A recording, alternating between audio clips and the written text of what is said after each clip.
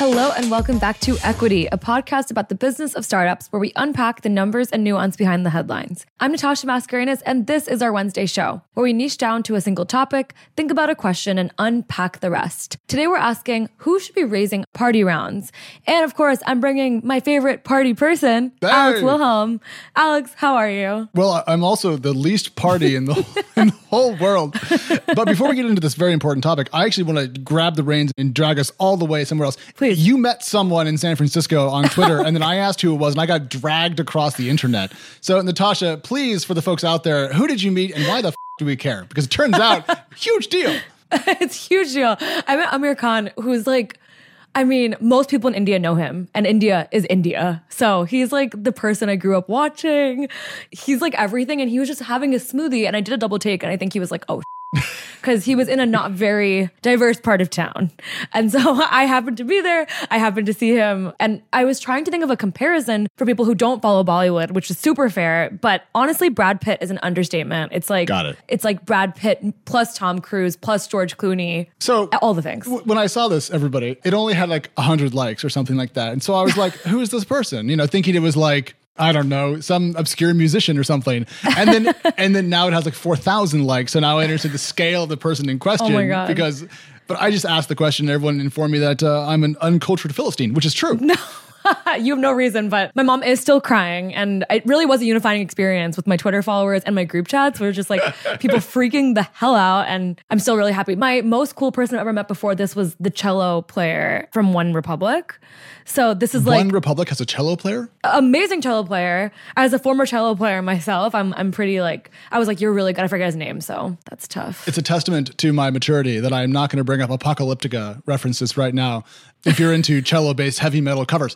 Speaking of all this, though, it is a party. It's a good time, but we should talk about party rounds themselves because that is the theme of today's show. Natasha, we are back on a familiar hobby horse. Why is that? I know. I think me and you just love to talk about things going in and out of style, and specifically when it comes to like niche venture instruments. Yes. So I'm so happy to be here with you. And the party round conversation was really inspired by a recent story I was working on where I was talking to VSC Ventures, Jay Kapoor, and he was just like, we're thinking that a lot of founders we're talking to are pretty upset or are staying away from party rounds because when a downturn hits, you don't want there to be 100 cooks in the kitchen and you don't know who to turn to and no one really cares about what's on fire. They much would rather go with like 2 or 3 investors and have like that high signal, high conviction, and I'm on speed dial person. Just made me want to talk to you about that because it does feel a little bit of an old but maybe new conversation. Yeah, I mean, I was going back through old TechCrunch coverage because I remember this coming up in the 2012, 2013 era, which to be clear is a decade ago. And in venture capital terms, that's a century. So this is quite a longer conversation.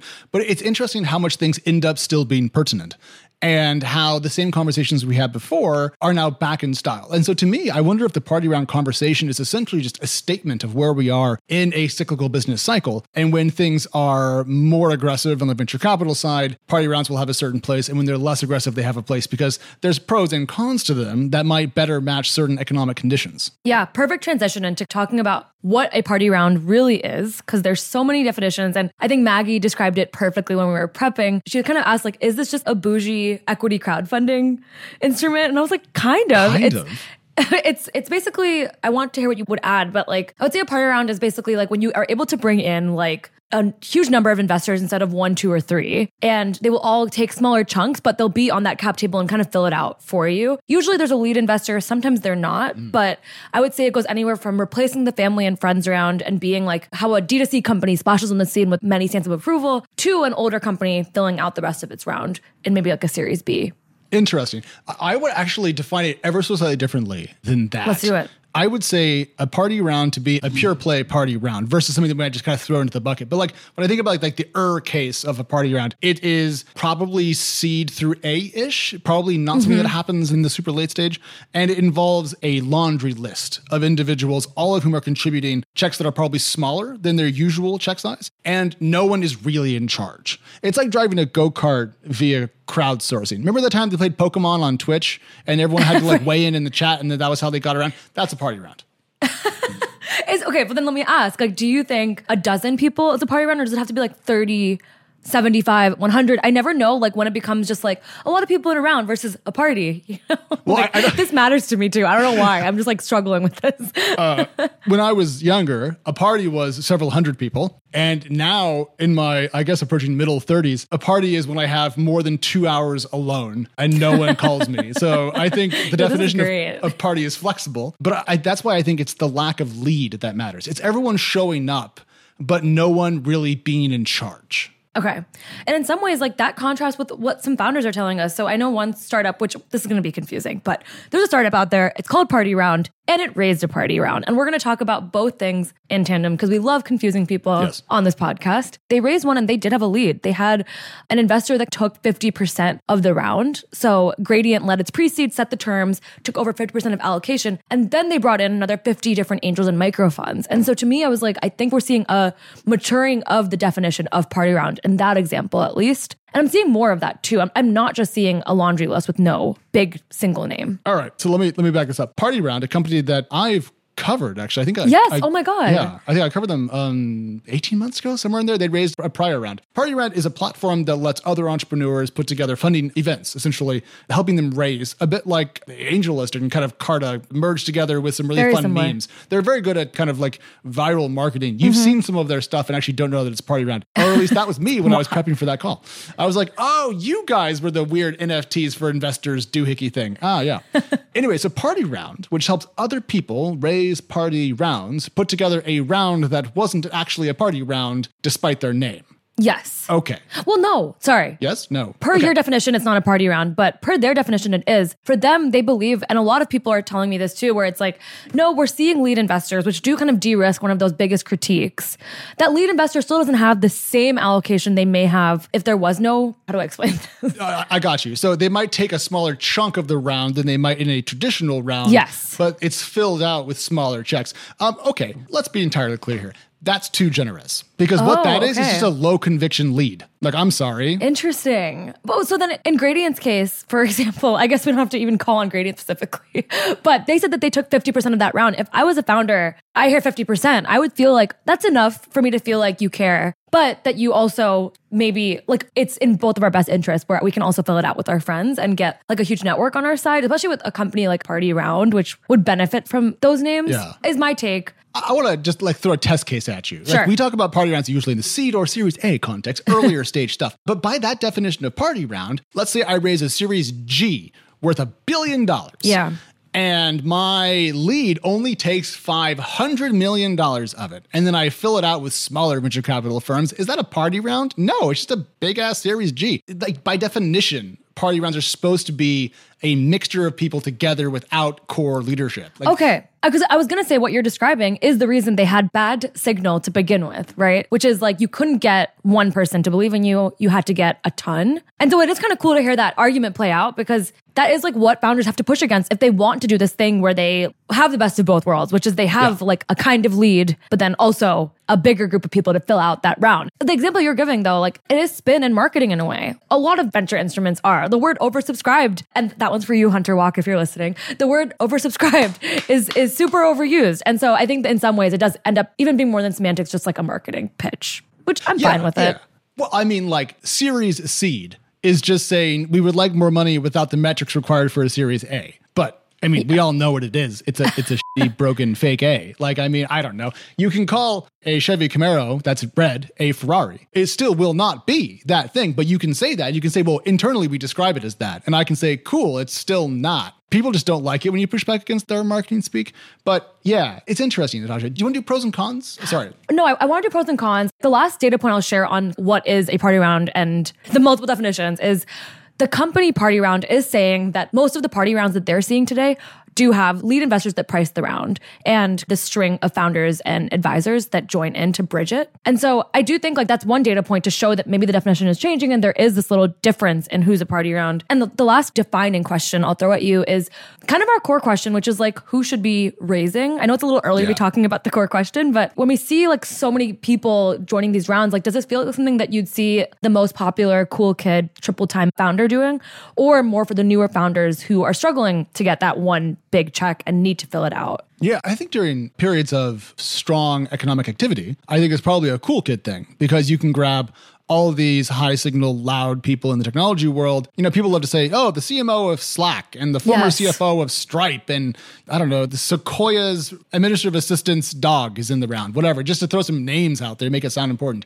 I think in lesser economic conditions, party rounds probably are more scraping together checks, which is fine. Like the best capital that you raise is the capital that you can, right? Yeah. So I don't view that as a negative thing, but I think it just changes with the climate. But a last thing on this definition point, because I think it does matter to me because I'm curmudgeonly. Do you drink martinis, Natasha? I have drank a few in my time. Okay. Were they gin or vodka based? Vodka based. Okay, so they weren't actually martinis. No. And I see myself up to for be that clear, one.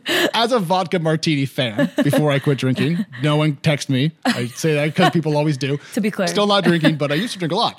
I would always argue that you could make a vodka-based martini because it was essentially the same substance with a slightly different flavor profile. Yeah, a great one, some would say. But to me, mixing a lead investor into a party round is oil and water. And so I think that we should probably stick to that definition. Otherwise, party round just means I think I have enough people contributing some small checks that it counts as something that's cool. Yeah. I don't know. No, I'll take that. I think it's actually a perfect transition into a little bit about the pros we see when you take on a party round. And then we can bring back to the cons with oil and water, because I don't entirely disagree. But the first pro, obviously, is that before, especially if we think about the wave of emerging fund managers out there, before you had to beat out top tier firms in order to get a name or even one of those logos on your website. Now there's a lot more, access that could be given in the world where party rounds are more popular and have a more positive or at least neutral signal. So definitely on the investor side, there's a lot of positives for party rounds being a reality. Even if you're not a lead, it supports the spray and pray conversation we had been seeing much more last year. Yeah, I mean, if you're an investor, the pros here are that you can get kind of optionality into a later round you might want to actually lead. But yeah, if I'm a big fund and there's a way for me to efficiently put 50K checks into a bunch of pre-seed and seed stage startups that I might want to lead an A for, great. And if those party rounds let me in, cool. To me, the founder positives are even more interesting because if you're a founder, one thing we've seen is investors talking about value add for so long and so forth. Some focus on PR or marketing or hiring or branding or international expansion or whatever. Get a bunch of that stuff around, surround yourself with experts in areas where you're going to need to ask and answer questions. That to me makes a lot of sense, especially if you're less experienced and you've never done X or Y in the startup journey. Having more folks theoretically, at least in your corner, sounds great. Totally. I think so much of investing and just the world of tech, it operates on confidence and manifesting. And when you can get people who, even if they're not the person who's going to answer your text messages at 3 a.m. asking for help or asking how to handle a layoff, if they can help you retweet or honestly market your company, depending on what sector you're in, I imagine that makes a huge difference. That sort of distribution is really I think is what you get if you raise a party round. As a journalist, when I see a bunch of names, I know, and I think people know that that's not they're all there with you in a group chat all the time. But also, it's okay, if you're a Discord competitor and you got the founder of Discord to invest in your startup, I'm oh, that's pretty cool. Yeah. Or if you're building on top of Discord and you get the Discord founder to invest in your company, I know who you're selling to. It's not the customer. You're selling to Discord. Congratulations. Totally. I mean, I remember there was a Zoom competitor and Zoom invested and then Zoom's first 3 investors invested. And I was you killed it with your fundraise because of course that's conviction on conviction on conviction. And that was obviously Zoom at its height. Yeah. Well, I mean, Zoom's still worth tens of billions of dollars. It's just no longer worth, I think it was hundreds of billions of dollars at one point in time because the stock market has changed its mind. Just a little bit. So the last pro that I can think of is essentially just bragging rights. And you might want to be able to use people's names as a lever to get into conversations, but I'm not sure how strong of a point that is really in the favor of party round. But it was just one more thing I had bouncing around the back of my head when I was prepping for this particular chat. I think a little bit about going back to who. If you are a newer founder and you are able to get people on your team, unfortunately, through giving up equity, the ideal that you get in return is help for your Series A and B. And then that those relationships augment over time. But I just think about how long it takes to build relationships in this world. And unfortunately, a lot of times it does come down to money. And so, yeah, I totally see. It's kind of the bragging rights can take you to getting an investor one day. And that's probably the biggest upside, right? Is you get the introduction that changes your business through giving a bit of your company up. Yeah. And let's be clear, founders are often relatively savvy when it comes to storytelling and leveraging relationships and maybe making them seem slightly stronger than they are. And that's fine. I mean, that's part of the hustly early stage bit of creating magic where there was previously void. And I'm totally here for that. But it's the cons of this that have always captivated me. Yeah. Are there any newer cons than the ones we've talked about, which is you don't know who to go to? It's not that. I think that the changing economic climate has caused people a little bit to retract their tendrils and feelers and focus a little bit more on their core. And so going back to the earliest thing you brought up, I think it was Jake Kapoor from the VSC, and having there be 100 cooks in the kitchen, that's less of a concern to me than having zero.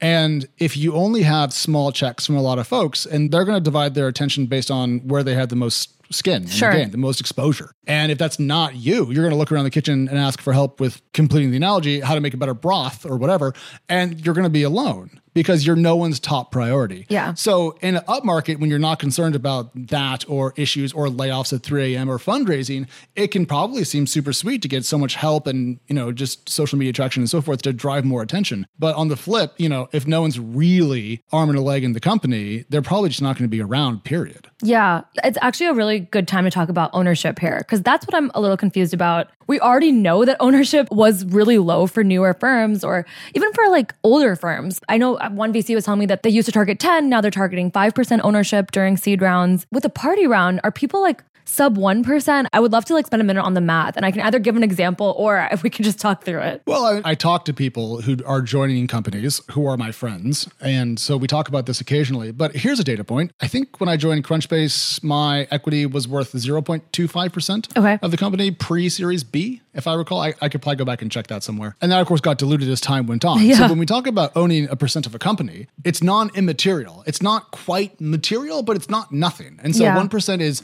quite a lot more than any individual employee that's hired after the first 15 is going to get. So it's a sizable chunk. The problem is, if you measure it in human terms, like Natasha and Alex's perspective, it sounds like a lot. But if you're an investor, it may be 1% of that company and 0.001% of your portfolio, at which point it doesn't actually matter. And so the ownership can be effectively de minimis, even if in kind of buying a car, buying a house terms, it can be material. Yeah, that's so real. I think kind of what you alluded to, a lot of investors right now are probably going to be triaging and picking the companies that they want to double down in or can mostly afford to double down in. And I was just DMing with Packy McCormick before this, and he's one of those people that I always see jumping on and being part of pretty cool party rounds. And so I DM'd him and I was like, hey, can we talk about this thing that you do all the time? And he was saying he expects us to be seeing fewer rounds coming up with the normal big names. And instead, he, for example, is planning to do bigger checks in fewer companies.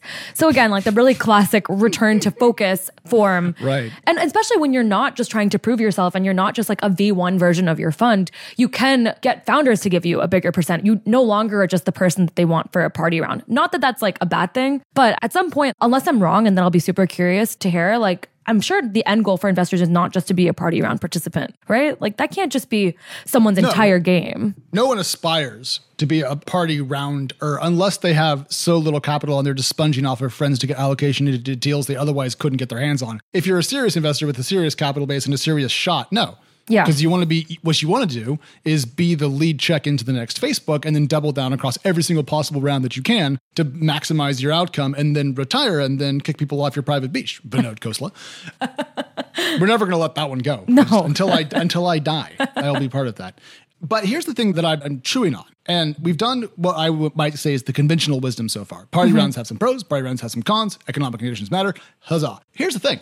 How good is having an investor in your corner, quote, quote, if they're not willing to pony up and keep you safe? So to me, the whole you want someone in your corner for your 3 a.m. layoffs. Yeah. Or, if you need another check, investors will cut you loose. Yeah. If you're not performing. And so it's almost like this pro is only a pro for companies who probably could have raised more money anyways. So is it really a seatbelt? Ooh, that's a really good point. I think that is a little bit of the reality check, and we take the marketing away. Totally. It's very much party round is something that you should do if kind of how equity crowdfunding still has a reputation where you only do it if you can't do regular equity raise. Party rounds are something that people should be able to do if they have it's a nice to have versus a need to have is what I want to say. But when I use that framing, it's I'm thinking if it is really a band-aid or a crutch or the only way you can fill out your round, that could be an issue. That could be something that shows that you're unable. I think there's a probably smaller percentage of founders out there that are raising party rounds because they're this is the smartest thing to do for my business, right? I can't imagine that everyone who's raising a party round is doing so because they want a ton of people on their cap table. That's a lot of opinions and politics to deal with. Yeah. I mean, think about your investor investor updates. You got to email like 38 people, all of whom are going to have an idea about what you should do because they talked to Bob last week. Yeah. On the flip side, if you do know that what you're building is going to explode and do incredibly well, and you do want to have the most bids for your next round, doing a party round seed, so that way you can essentially run your own kind of like duel to the death for your Series A for your already selected pool of investors. That's pretty cool. But it's very hard from the outside to know who is raising a party round out of essentially no other options versus who might be doing that as a way to essentially arbitrage their Series A valuation. Yeah, it's like either like a super savvy move to be proactive, or it's like, well, crap, I need something here today. Yeah. And I think this like one technical thing that I want to bring up has kind of been disruptive to party rounds is AngelList's roll-up vehicle RUV feature, which basically like it lets you have up to 100 investors, I believe, on one line on your cap table versus all of them taking up different space. Oh, right. This is like the Orange DAO thing when they had the group and then they only had a couple. Yeah, it's like it's kind of niche, but not at all in some ways, because it does help founders who have limited resources raise from a party round and have it be a lot easier to manage, at least technically on their cap table. And like to me, like that is probably like when you're in a moment and you need like you're choosing whether or not anything you can do to lower the barrier to party rounds probably would help. So I thought it was smart for them to do that. And I didn't get the chance to talk to them before the episode, but I will after on how party round creation has looked internally, because they're working with mostly the earliest stages. So if we end up taking my definition of party round as the right one, and we don't have to because it's just my take, but then we could actually just call the other ones packy rounds. Oh no. Right? If you have like a quasi lead or a weak lead followed by a bunch of friends, call it a packy round. If you have no lead and many people, party round. Okay, perfect. This is how you make bad ideas large. You just make them up on the show. Not boring ideas. And if you get that joke, you read way too much. Tech news. Get off Twitter if you get that joke. get some new friends. Learn a sport. But Natasha, you and I were talking about extension rounds a while back. I'm just thinking about like the back and forth of this, because to me, party rounds are something that we see often when there's a ton of people making angel bets. Yeah. Right? It's easier to stack up 50 angel checks if there's 50,000 angels versus if there's 1,000. And so I wonder if there's like economic conditions leading to party rounds becoming positive and popular when things are good, and then extension rounds on the other side. So it's almost like a seesaw between the two. Totally. It's one of those things where it's like, I guess like founders know this because they're hearing it from investors or they're hearing it from like all the back channels that they're probably in. But if you're tuning in and like it used to be like extension rounds and you could only get existing investors to sign on, it's like, why could you not convince anyone new on your vision? That's kind of sus. Now that's like, oh my God, like you got your investors to double down on you during a market downturn. And then party rounds, I think right now where it seems like they are is like they're a little bit more focused and maybe a little bit going towards a less buzzier place. So we might not see like the whole laundry list, even if they're happening.